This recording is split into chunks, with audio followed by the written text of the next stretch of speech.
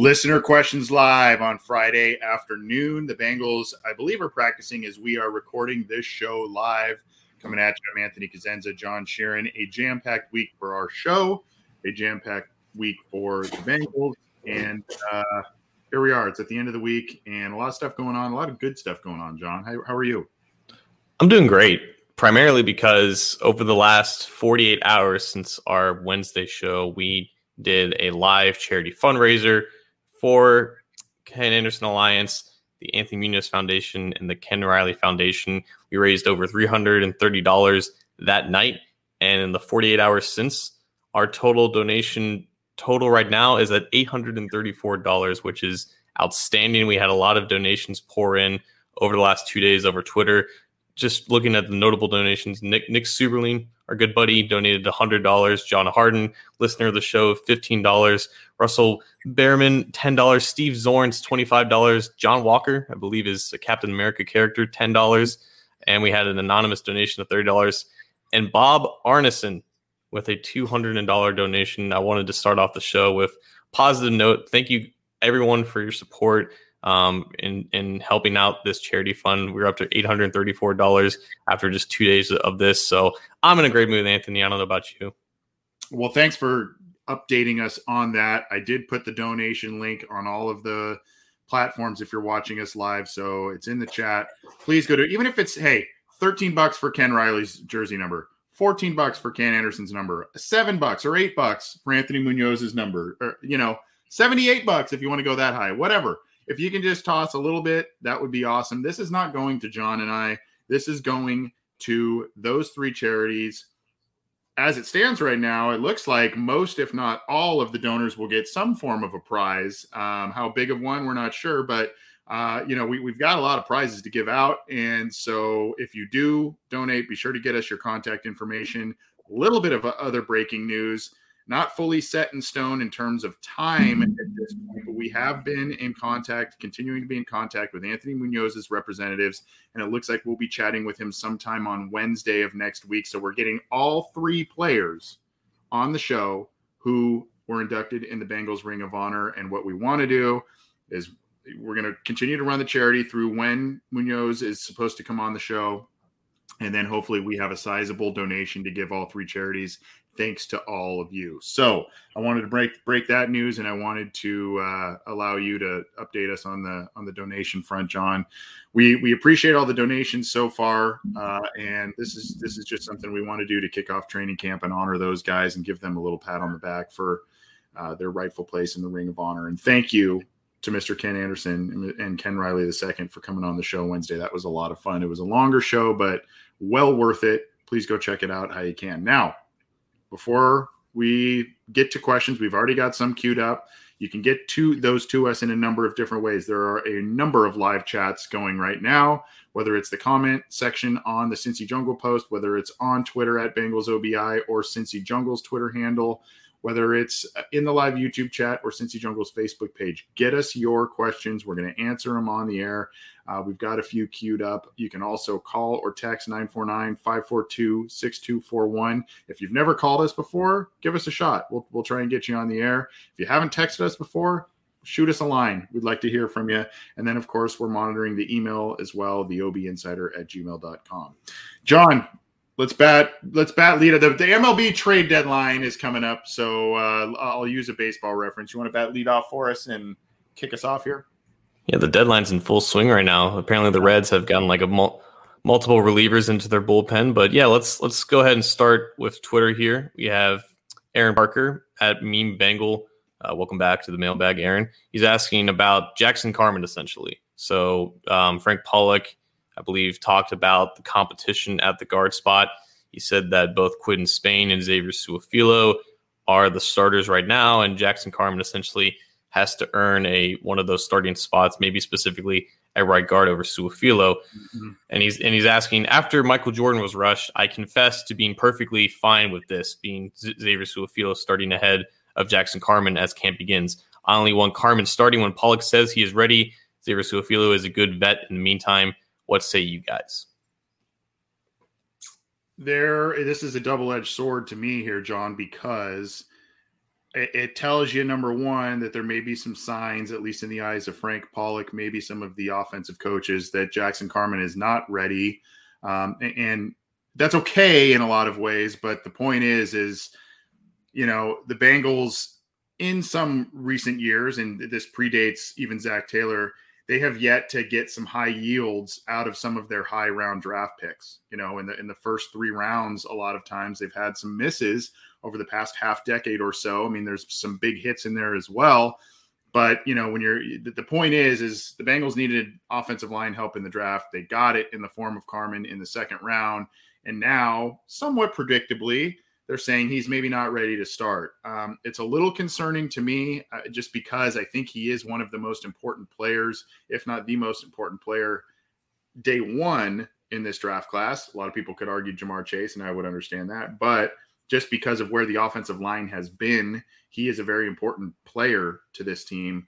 But I also like the idea of breeding competition, earning your spot, and not just giving it to somebody that may or may not be earning their keep at a spot. And unfortunately, I think that may have been some of the issues, whether it's the Marvin era, Zach Taylor era, that has plagued this roster. Guys maybe getting spots that they haven't rightfully earned. So double-edged sword for me. I think this is mainly about optics, which is what our good friend Zim Hude was talking about on Twitter. Like the fact that, they went wide receiver in round 1 and passed up on every offensive lineman available to go back in round 2 and select an offensive lineman. You have to think that a guy that they said would have selected at the 30th overall spot, he would be good enough in their eyes to basically start day 1. And I still don't feel like that's incorrect. I still feel like they think that of Jackson Carman, but at the same time, this is a process. It's a learning curve for him to eventually acclimate himself into a new position. So I think it really just is the optics of them spending a second round pick on this guy and him not being the day 1 starter on training camp. It looks a little bit off, and it, I guess, plants a little bit of nervousness in the back of your mind.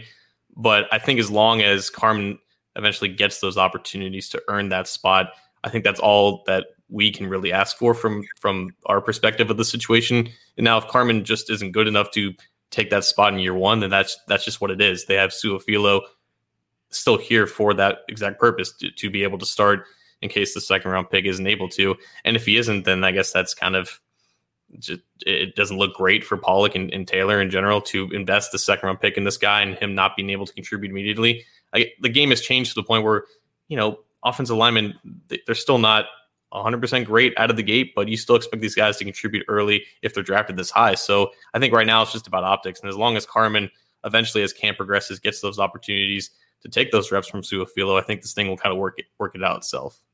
Additionally, Friday, we should have coined Friday, July 30th, 2021, Frank Pollock Day, because there is a ton of Frank Pollock news, quotes, all that kind of stuff coming over the wire. There was some talk from Trey Hopkins about Frank Pollock and his impact on the offensive line. And then, of course, you had this quote about Jackson Carman. And then you've got, on top of that, John, the Ben Baby dropped a little note that,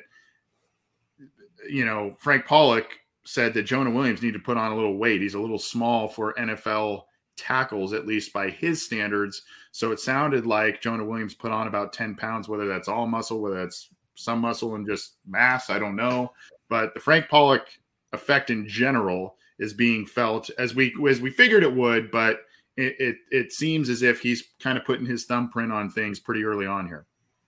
Yeah, and there's no one who's talked about Frank Pollock that doesn't have a high opinion of him. I think with Jim Turner, it was a little bit more of a polarizing debate, but I think everyone is buying in to what Frank Pollock is saying and what he's coaching. Trey Hopkins was talking about him the other day, and how much of a difference that he made in Hopkins' game. He's the one who saw him as a center, and ever since Hopkins has been at center, he's got a $20 million contract to his name. So there's definitely a lot of faith in him and what he's doing. He actually got Jonah Williams to gain about 10 pounds this offseason because he told Jonah that he's probably a little bit undersized to be a tackle. So, there's definitely confidence in what Pollock is saying. And, until the results showed otherwise, I think there will be that instilled confidence going into the season. A little bit more on the offensive line here, given the questions that we've been receiving. By the way, feel free to submit yours to us when you get the chance here. John, the next one is basically, it's from the 912 area code. I believe that is Michael J. The bigger impact on the team this year, Riley Reiff or Mike Hilton, the two of the biggest free agent acquisitions that the Bengals have made. So I think a lot of us, as we talk about the offensive line, we've pounded the offensive line table for basically years now. It's easy to say Riley Reiff, but there is a good argument for Mike Hilton based on what he brings to a defense that is sorely lacking in quarterback pressures and sacks, a forte of this slot corner, and in need of turnovers, a guy who can create those. So, I mean, it's not, at first blush for me, I'm like, well, Reiff, right? I mean, it's just you replace Bobby Hart and offensive line has issues, but it's a little closer than when you first look at it, at least to me. I would still say Reiff has the bigger impact if he plays as expected, but the Hilton signing is nothing to sneeze at either.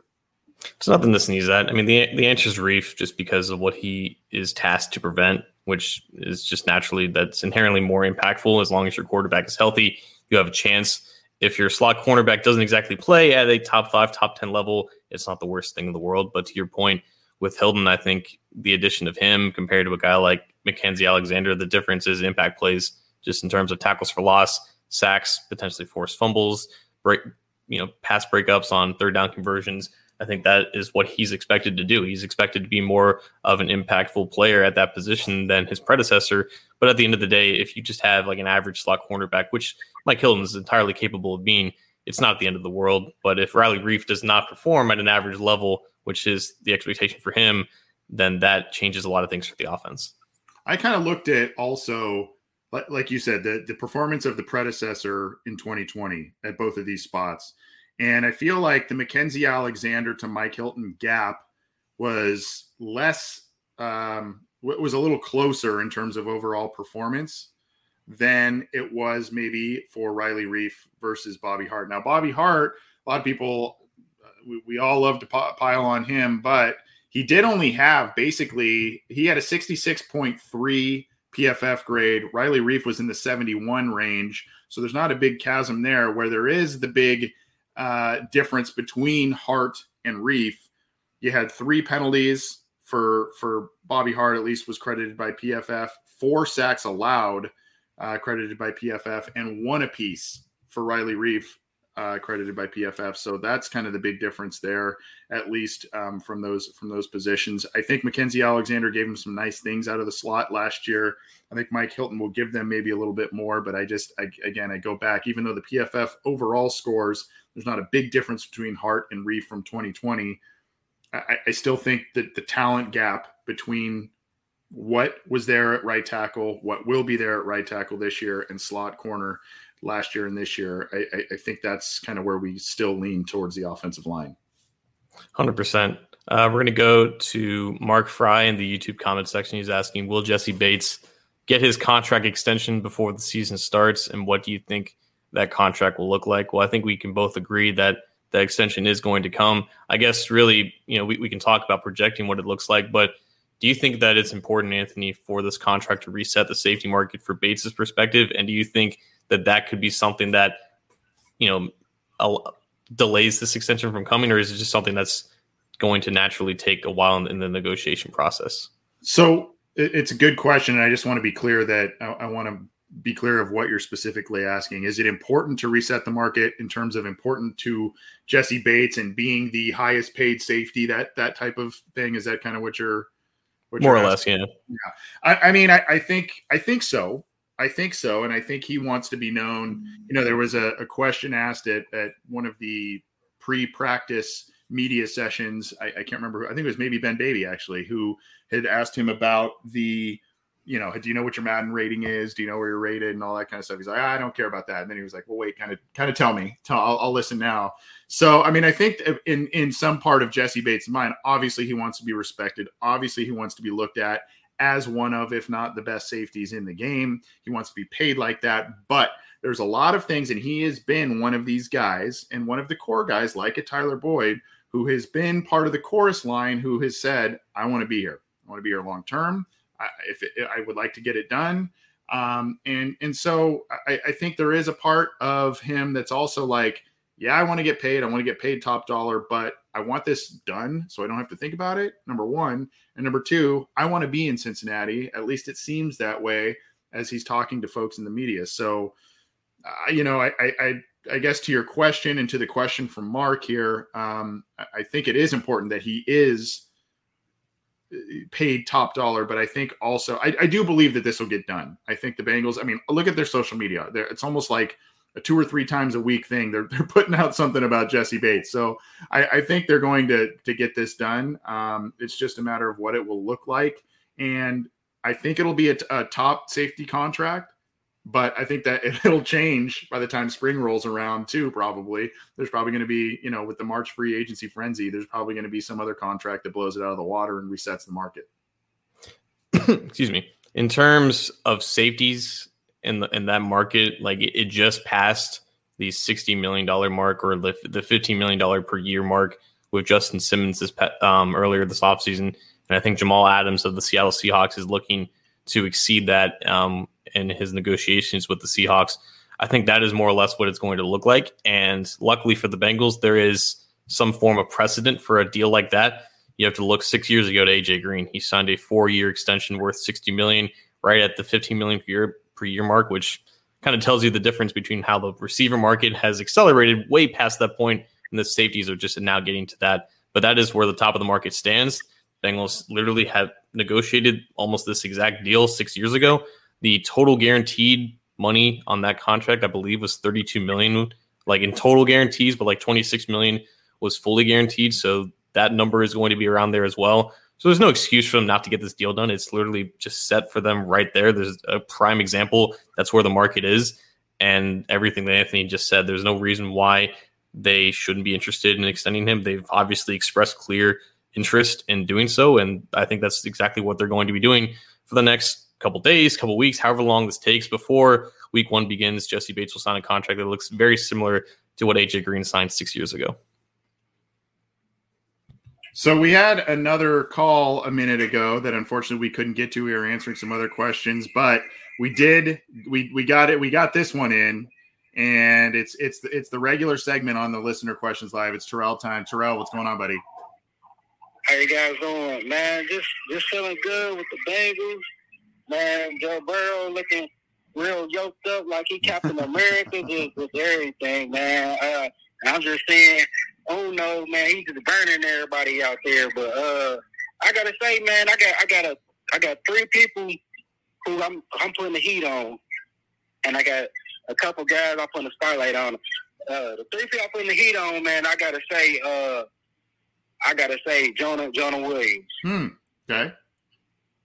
And the second one, Sample. And then the Drew third Sample, one, I assume, not Cam. Yes, sir. Okay, and then the third one? And the third one is Trey Waynes. Trey Waynes. I just feel like they got a lot to prove. Do some crucial positions out. They get penciled in at some crucial positions, and I feel like they okay, but I just want a lot like production. And then a couple guys, you know, so I just feel like maybe, Thad Mouse, he might do something, and Chris Evans, man, he looking like I'm feeling him though, man. He looking real crazy out there though, man. Well, that's awesome, Terrell, and we will talk about your spotlighted and under fire players here. Are you going to be making it out to camp practices or the event on Saturday or anything like that? I'm trying to, man, but it's real difficult because I think they're doing about like an online type thing, and they want to draw a lottery type thing for the 1,000, maybe. I think people I heard. So I'm trying, man. Maybe I'll get picked up tomorrow. I don't know. All right. Well, if you do, let us know. Have a great one. Yep. Take care, buddy. Yeah, no problem. All right. See ya.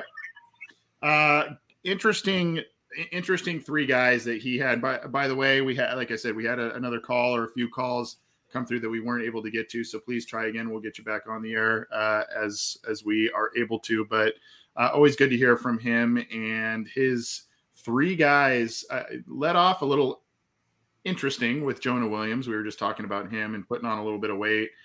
Trey Waynes and Drew Sample. He said Sample. We wanted to make sure it was Drew Sample, not Cam Sample. It's like Cam Sample hasn't even played for them yet. He just got drafted, so it couldn't be him.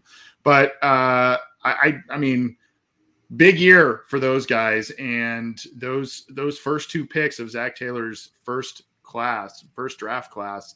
I mean, there's been some bright spots, but it's been a lot of injuries. It's been a lot of missed time and some disappointments at other turns of their respective careers. So hard to disagree with those two. And ironically, John, I was thinking about, the Sam Hubbard contract earlier today, and we talked about that on Wednesday's show. But, I was kind of like, well, there's not too many bad looking contracts on the Bengals roster at this point in time. They usually negotiate things pretty well for their side of things. And that Waynes one still kind of sticks out like a sore thumb a little bit, especially after missing all of last year. I mean, that is the reason why it looks bad, because we don't know what he is right now as a starting cornerback in this defense. But I mean, Waynes and Williams, they have to play well. They're starters. They're counted on. They have to be serviceable players. I'm not sure how important, though, Drew Sample is in terms of him playing well. I think he'll always have that second-round status attached to him, and that will impact the perception of the player that he is. But at the end of the day, he's just a second-string tight end on a team that has 3 star receivers, a star running back, and a good enough tight end in front of him. Like, how important really is Drew Sample, I guess? Like, because his most impactful aspect is his run blocking. That's his strength. And, that's important to an extent. But, like, if Drew Sample doesn't become this great tight end, it's not the end of the world for this offense. But it would look great for Zach Taylor if he develops into that, because, that's the investment that they place in him. But I don't think there's that much pressure, I guess, on Drew Sample as maybe some fans kind of see it as, because unless another injury happens to Uzomah, it's not like he's going to be counted on for more than 40 or so targets. And I think whatever role that they give him at this point, he should be able to handle it. He's in his 3rd year, and that's usually when tight ends kind of start coming into their own and developing on their own path. Hard to disagree with you there. And, I think we've talked about the myriad of offensive weapons and how things are going to be spread out this year and in the years ahead with Joe Burrow back and Jamar Chase in the fold and all of that. So, Sample's going to have a role. You've got Uzomah coming back. He's probably going to be, he's taking the day off Friday from what I can see, but he's back from that Achilles injury. He's probably going to have an effect. So I don't know that if you're talking about statistical numbers for Drew Sample, I don't know, like you said, that they're ever going to be anything gaudy. So, but good stuff from Terrell and, some players I think we're all keeping a close eye on. And John, before we talk about Symbol and some other items, we are graced with greatness. I believe we have Jake Liskow from Locked On Bengals joining us on the phone. Jake, are you there? I am here, guys. How y'all doing? Hey, good to hear from you, man. What's new? Well, I figure, if I could just call into the show, if this is what I got to do to get on your show, I'm here. I'm ready for it. Open invite whenever you want, man. You're one of the busiest guys in the biz, dude. So whenever you want on, well, we'd love to have you. Well, I have a question for you guys. Okay. I'm ready. All right. Which of these hype trains are you? All right. How do I want to say this? Are you more willing to get behind, or do you think is more interesting? And the 2 hype trains on the Bengals right now, the people seem to love, and I'm not fully getting the hype yet, is behind Puka Williams, who I don't know what position he's playing yet, and I don't know how important a punt returner actually is anymore. I mean, I know it's important, but anyway. And the other one is Evan McPherson, where, yes, he's a kicker that looks to be, not Randy Bullock, and that's a big win for Bengals fans. But which hype train are you more behind, and do you think is more important? That's a great question. John, you want to start off? Well, Jake, I know one of them is going to make the team, so I guess that is where I plant my flag there. Puka's weird, or like, it's not weird because he looks like us. He's on the smaller side, and he runs really fast, and he was productive in college, and that's what garners the attention of a lot of fans, is the guys with the ball in their hands. But at the end of the day, if he makes the team, he's either the 6th receiver, 7th receiver, or 4th running back, and that's still a big if. And we talked about that on here, like what needs to happen for him to make the roster. But I mean, I know that McPherson's a good kicker already, and I know that he's got the best chance of making the team at kicker. So if I have to get on a hype train for one of those two, I think McPherson's the clear choice. Yeah, I would agree with you on McPherson just because, I mean, you've got him inked in on the special teams lineup, and we already saw some clips of him booting balls that, you know, through uprights from way far away, and you know, I think some people on the bridge got some clips of that. My thing with Puka though, I would be more excited about it if I was a little more clear on the plan with him. He's been working with the wide receivers. He's been doing some punt return stuff. He's a running back by trade in college. I mean, is the plan going to be, you know, they're going to actually kind of get cute and creative with him like they did back in the day with Andrew Hawkins? Are they going to utilize him in certain packages that create good mismatches? Or is he just a niche college player that may find a small special teams role and that's about it? I don't know.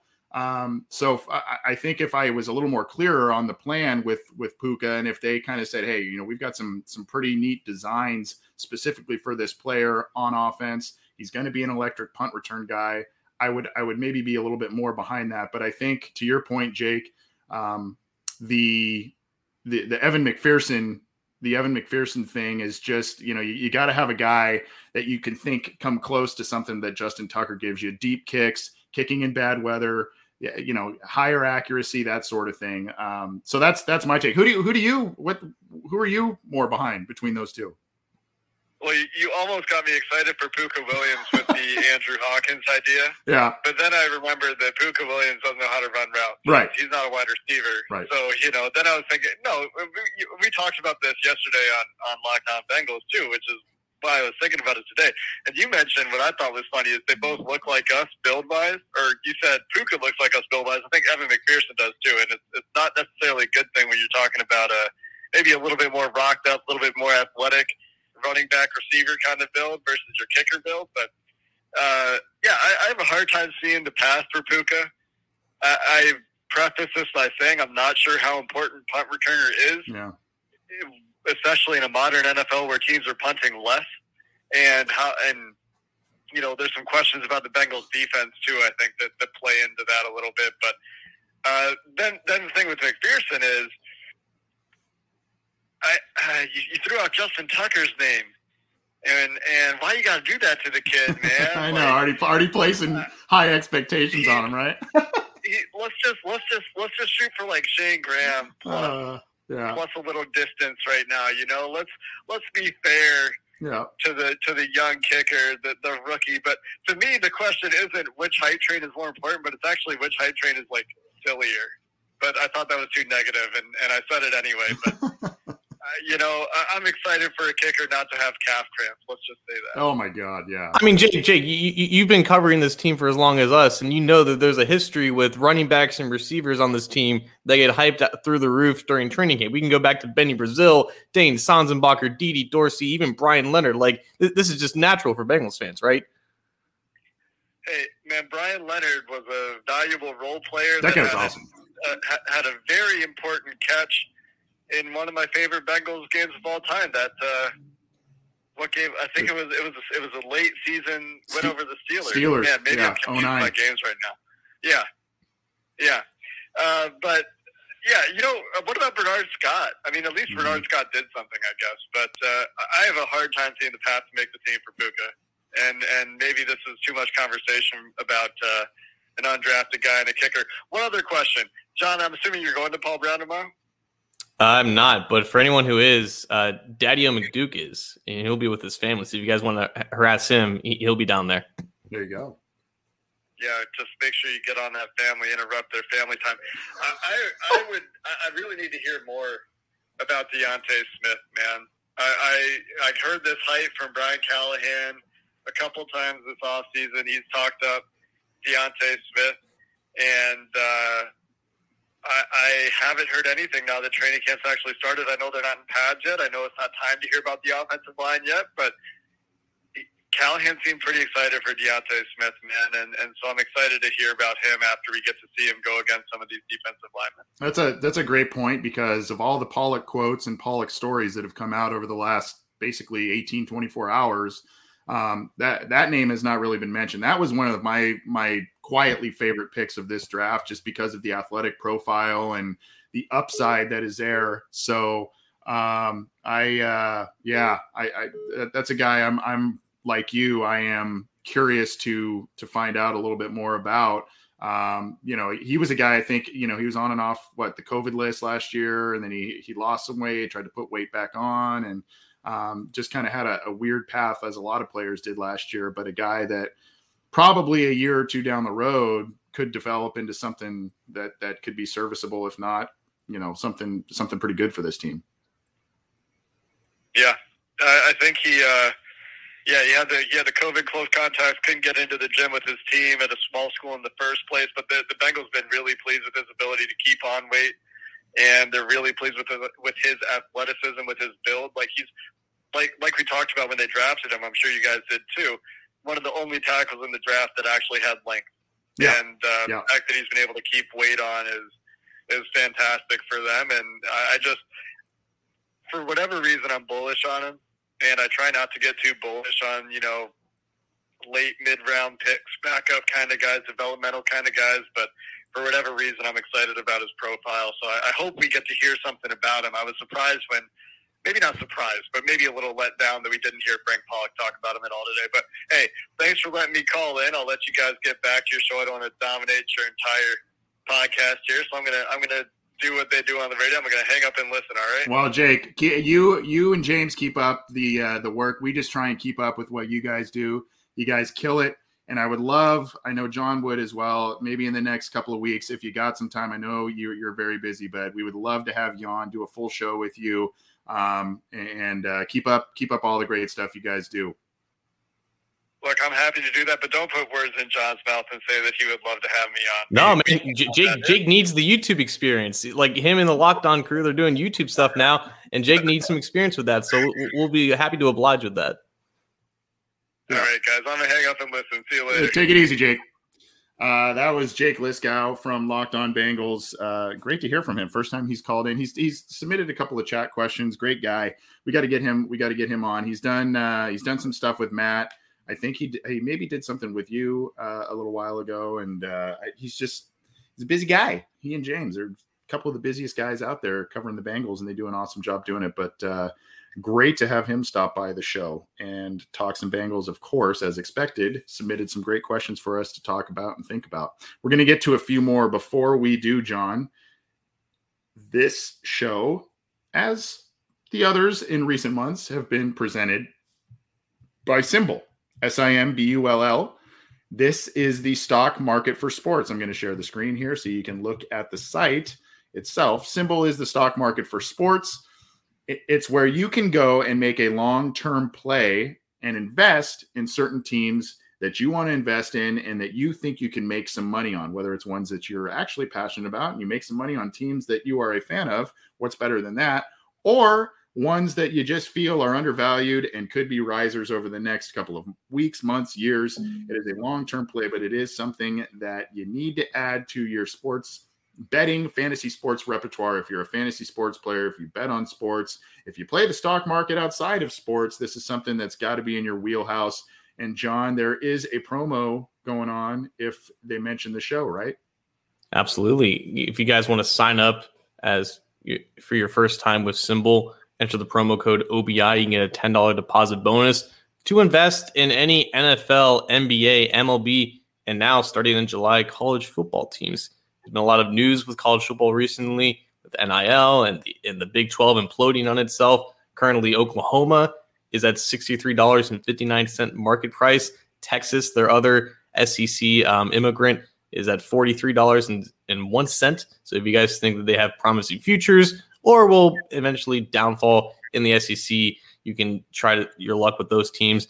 In the NFL, you still have the Bengals at $56.56, still on the higher price for all 32 NFL teams. But it really is the stock market for sports. It's long-term investing in terms of which teams you think are going to succeed over the long term. SimBull's a lot of fun to add into your fantasy football or investment resume.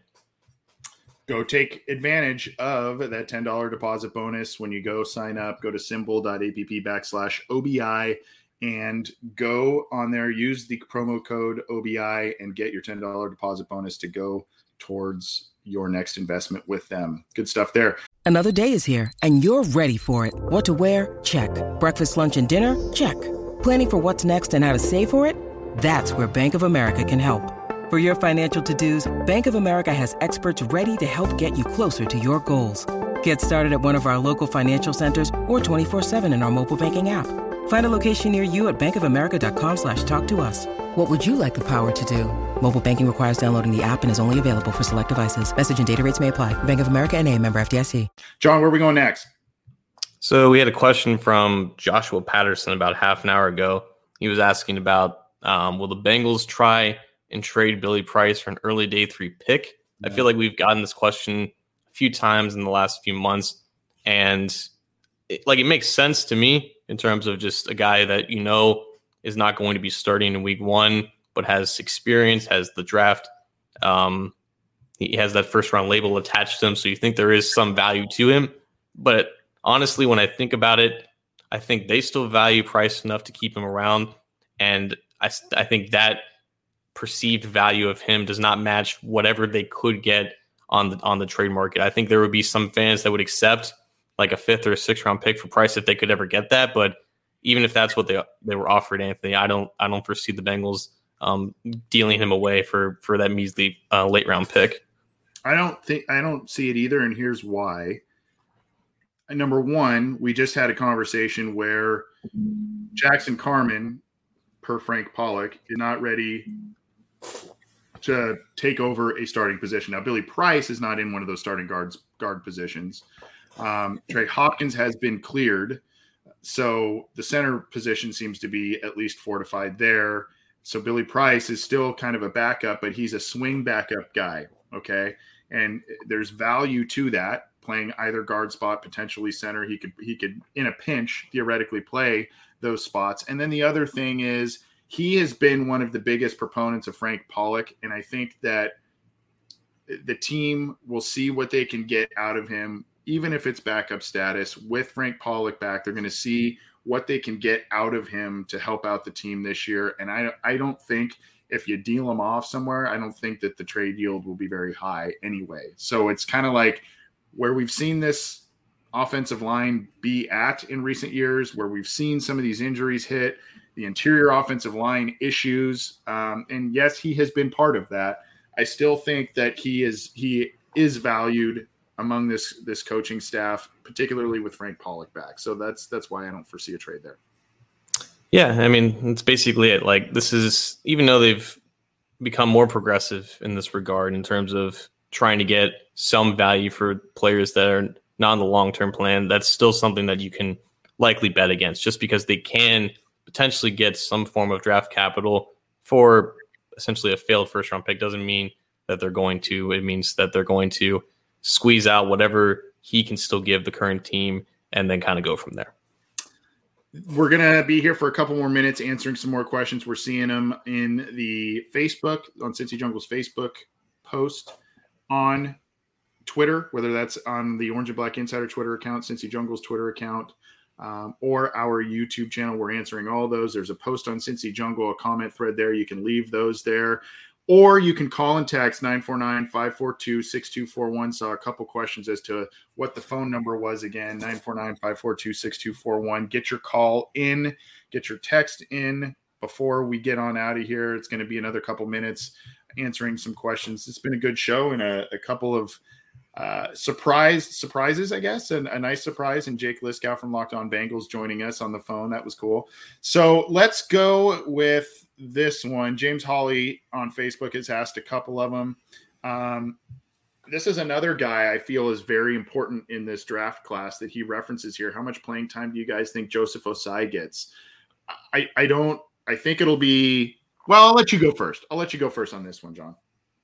Let me do some quick research here on the old Pro Football Focus website. Just going back to 2017, a certain 4th-round rookie from that class had approximately 630 snaps on defense. That includes special teams. Let me get that out of there.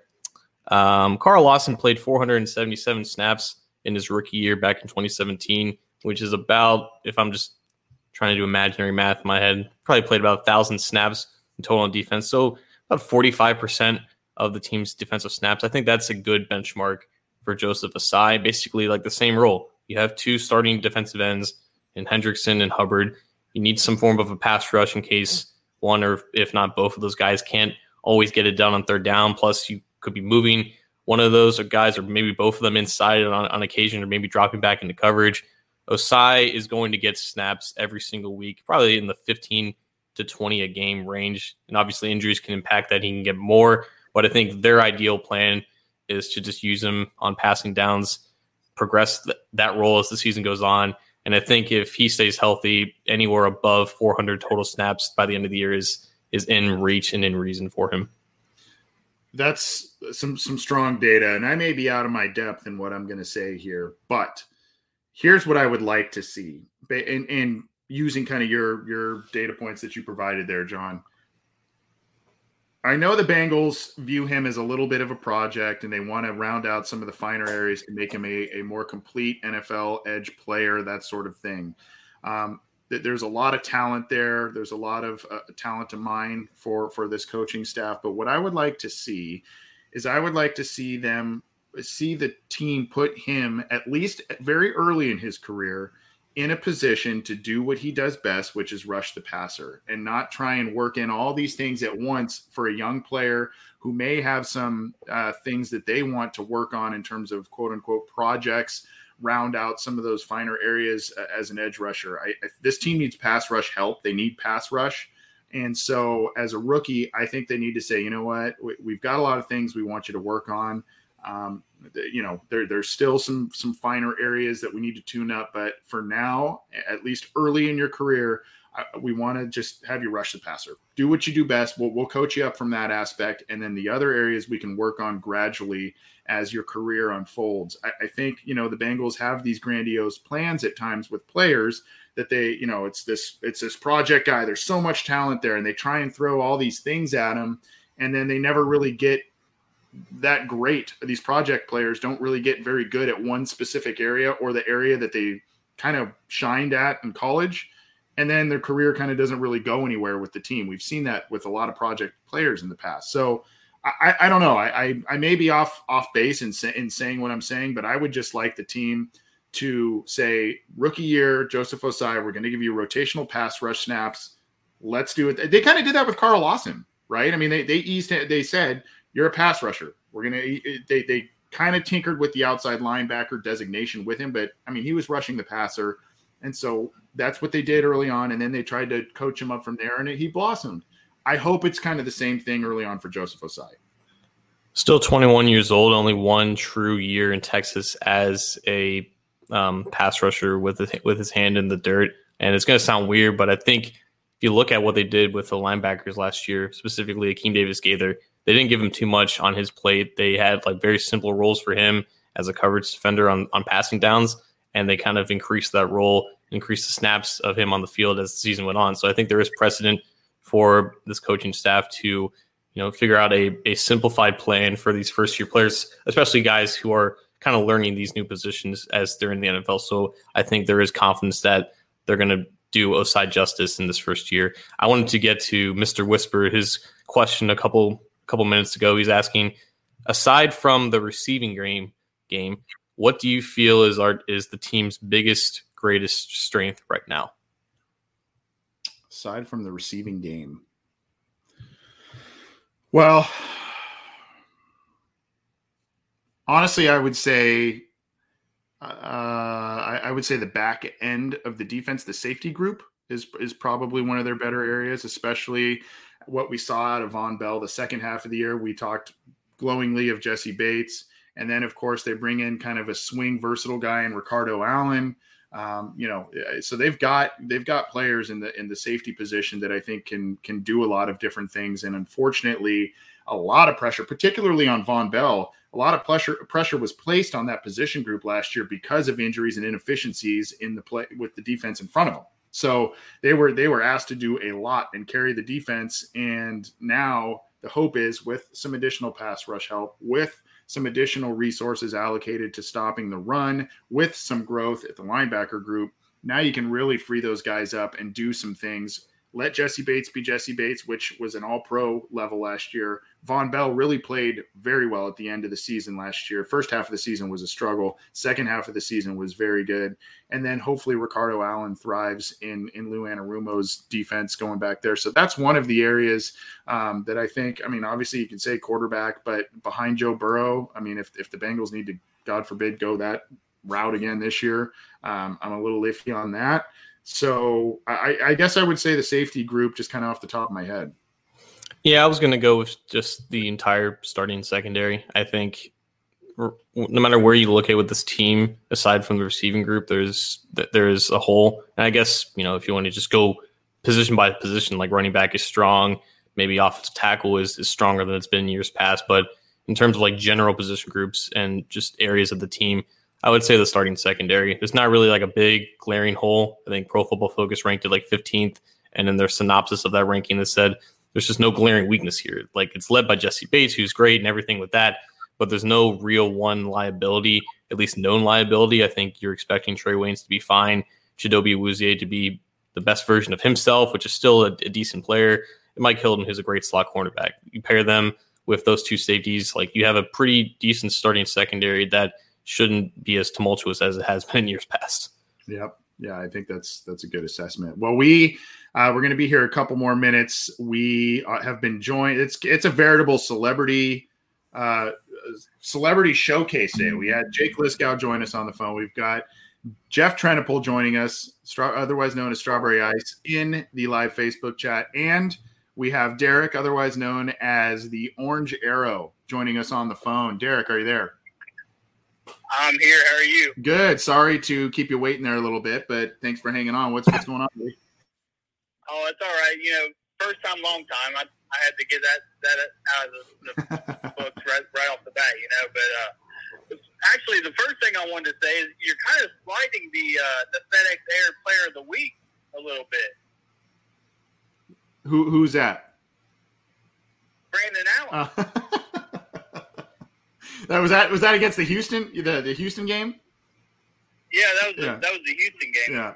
But no, my question was, I know we had Jonah and Frank talking, I think it was today, about how Jonah, I guess he put on 10 pounds or so of muscle and he was working on his build a little bit. I guess Frank said something about along the lines of he needed to get bigger to play that position.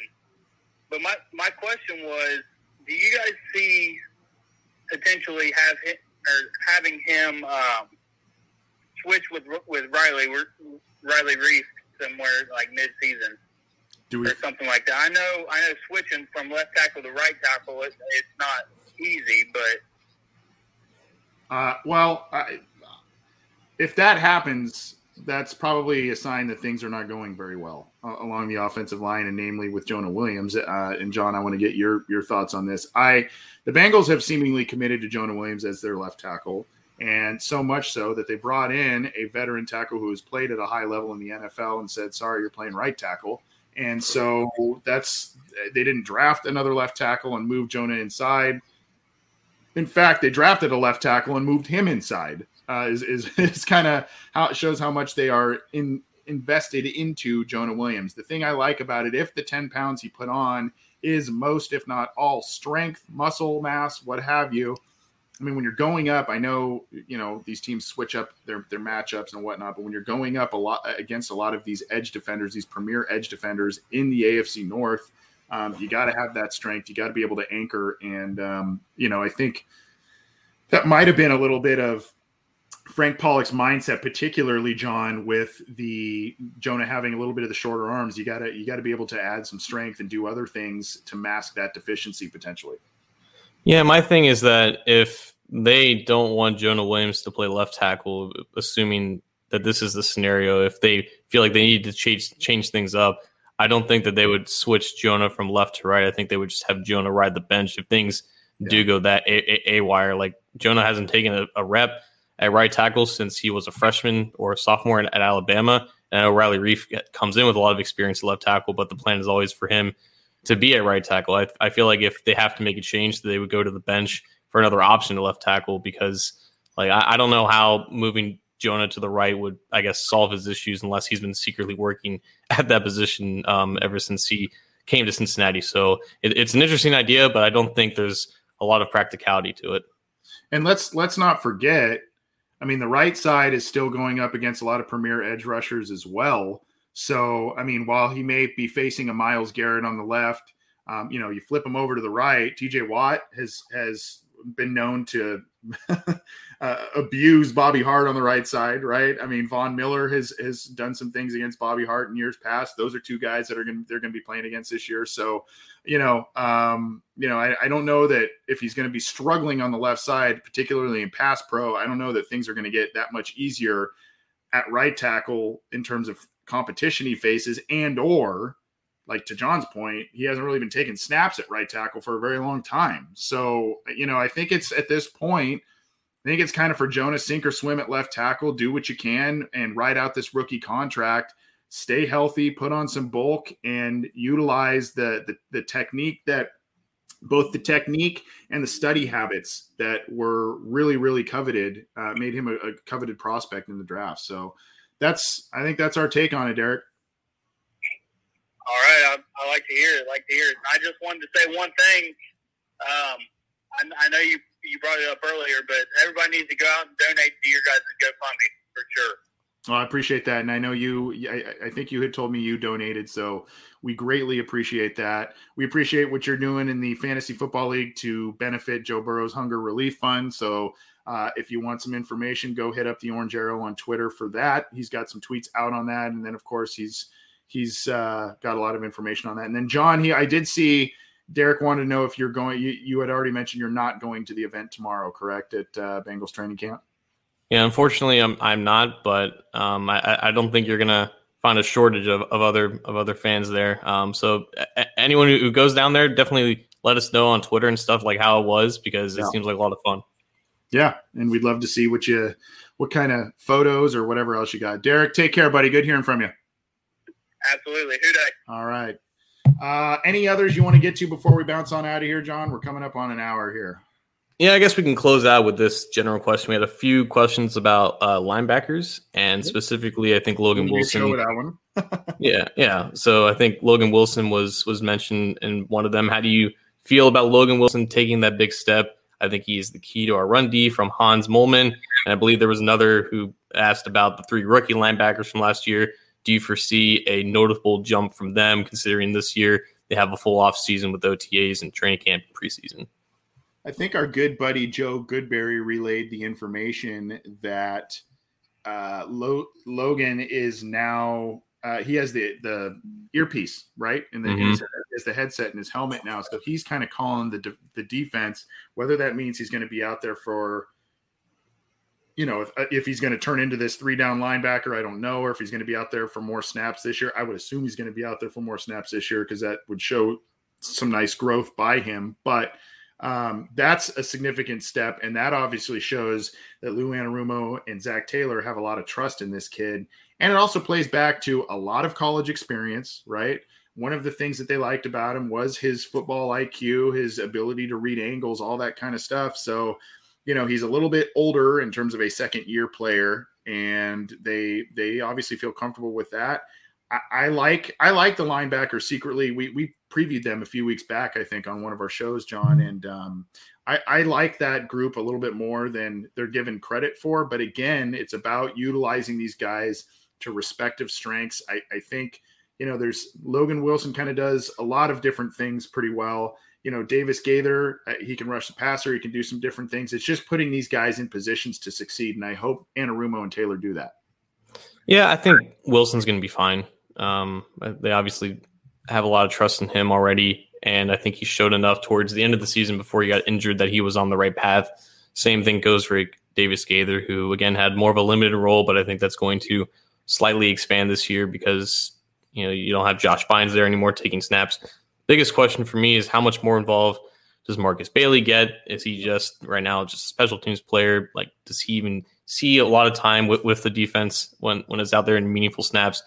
And who really is Jermaine Pratt right now? Like a third-year player, really underwhelmed last year as a starter. He's going to be a starter again, at least to open the season. I guess how hot is his seat maybe, and how much does he need to improve? Because there's not a lot of tape out there that's of the positive kind. And I know that, these guys were struggling last year with communication and stuff, and there's only so much that Josh Bynes could do from that front. But I think he is the guy with the biggest spotlight on him, because if he doesn't perform well, there are guys like Bailey and Davis Gaither who are chomping at the bit for more snaps. It's funny. It's almost like we forget to talk about Pratt. It's just that we always talk about the 3 linebackers last year. We talk about some of these tweener guys, and it's just for some reason Pratt always gets lost in the shuffle. It's just, I don't want to say it's funny, but it's just kind of, at least for me, it's just a little bit of how it is. And I don't know.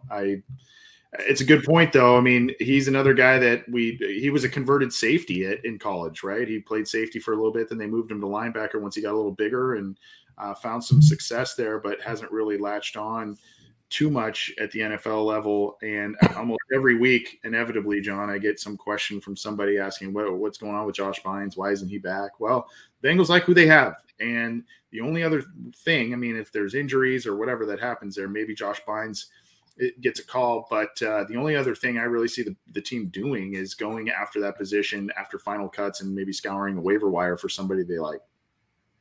Yeah, they have 8 right now, and they're not going to play more than 2 for most of the games. So they're fine depth-wise until potentially injuries kind of ruin those plans. And yeah, there was a chance that Bynes could come back if they weren't as confident with these linebackers. But I think Lou Anarumo has praised both Wilson and Pratt in terms of their offseason work and OTAs and in the meeting rooms and whatnot. So I think that has now carried over to the training camp, and now it's just about seeing these guys play. It's a young position group. Jordan Evans is still there, I guess, to provide some level of leadership and special team stability. But, there is enough here to make it work. And I think especially if the defensive line plays better, then the linebackers are naturally going to play better. Those two kind of work off each other like that. And I think the linebackers could benefit from having some healthy defensive linemen in front of them for once.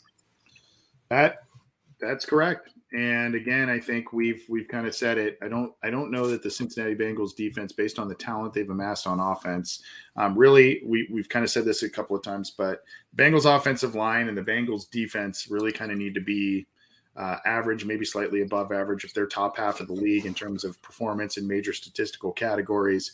I think that's a recipe for a lot of success because of the other areas on the team that are pretty talented, but we will see.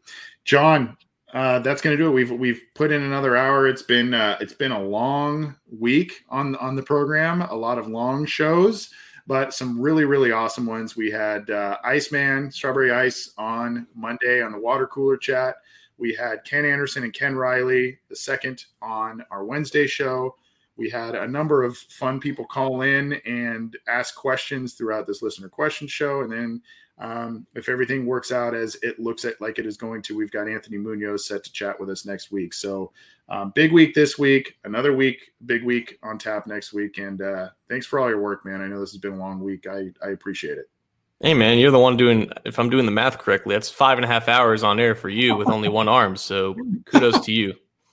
I appreciate it. Yeah, I'm now RoboCop status here. I got out of the pass thing, and I'm now in this brace thing.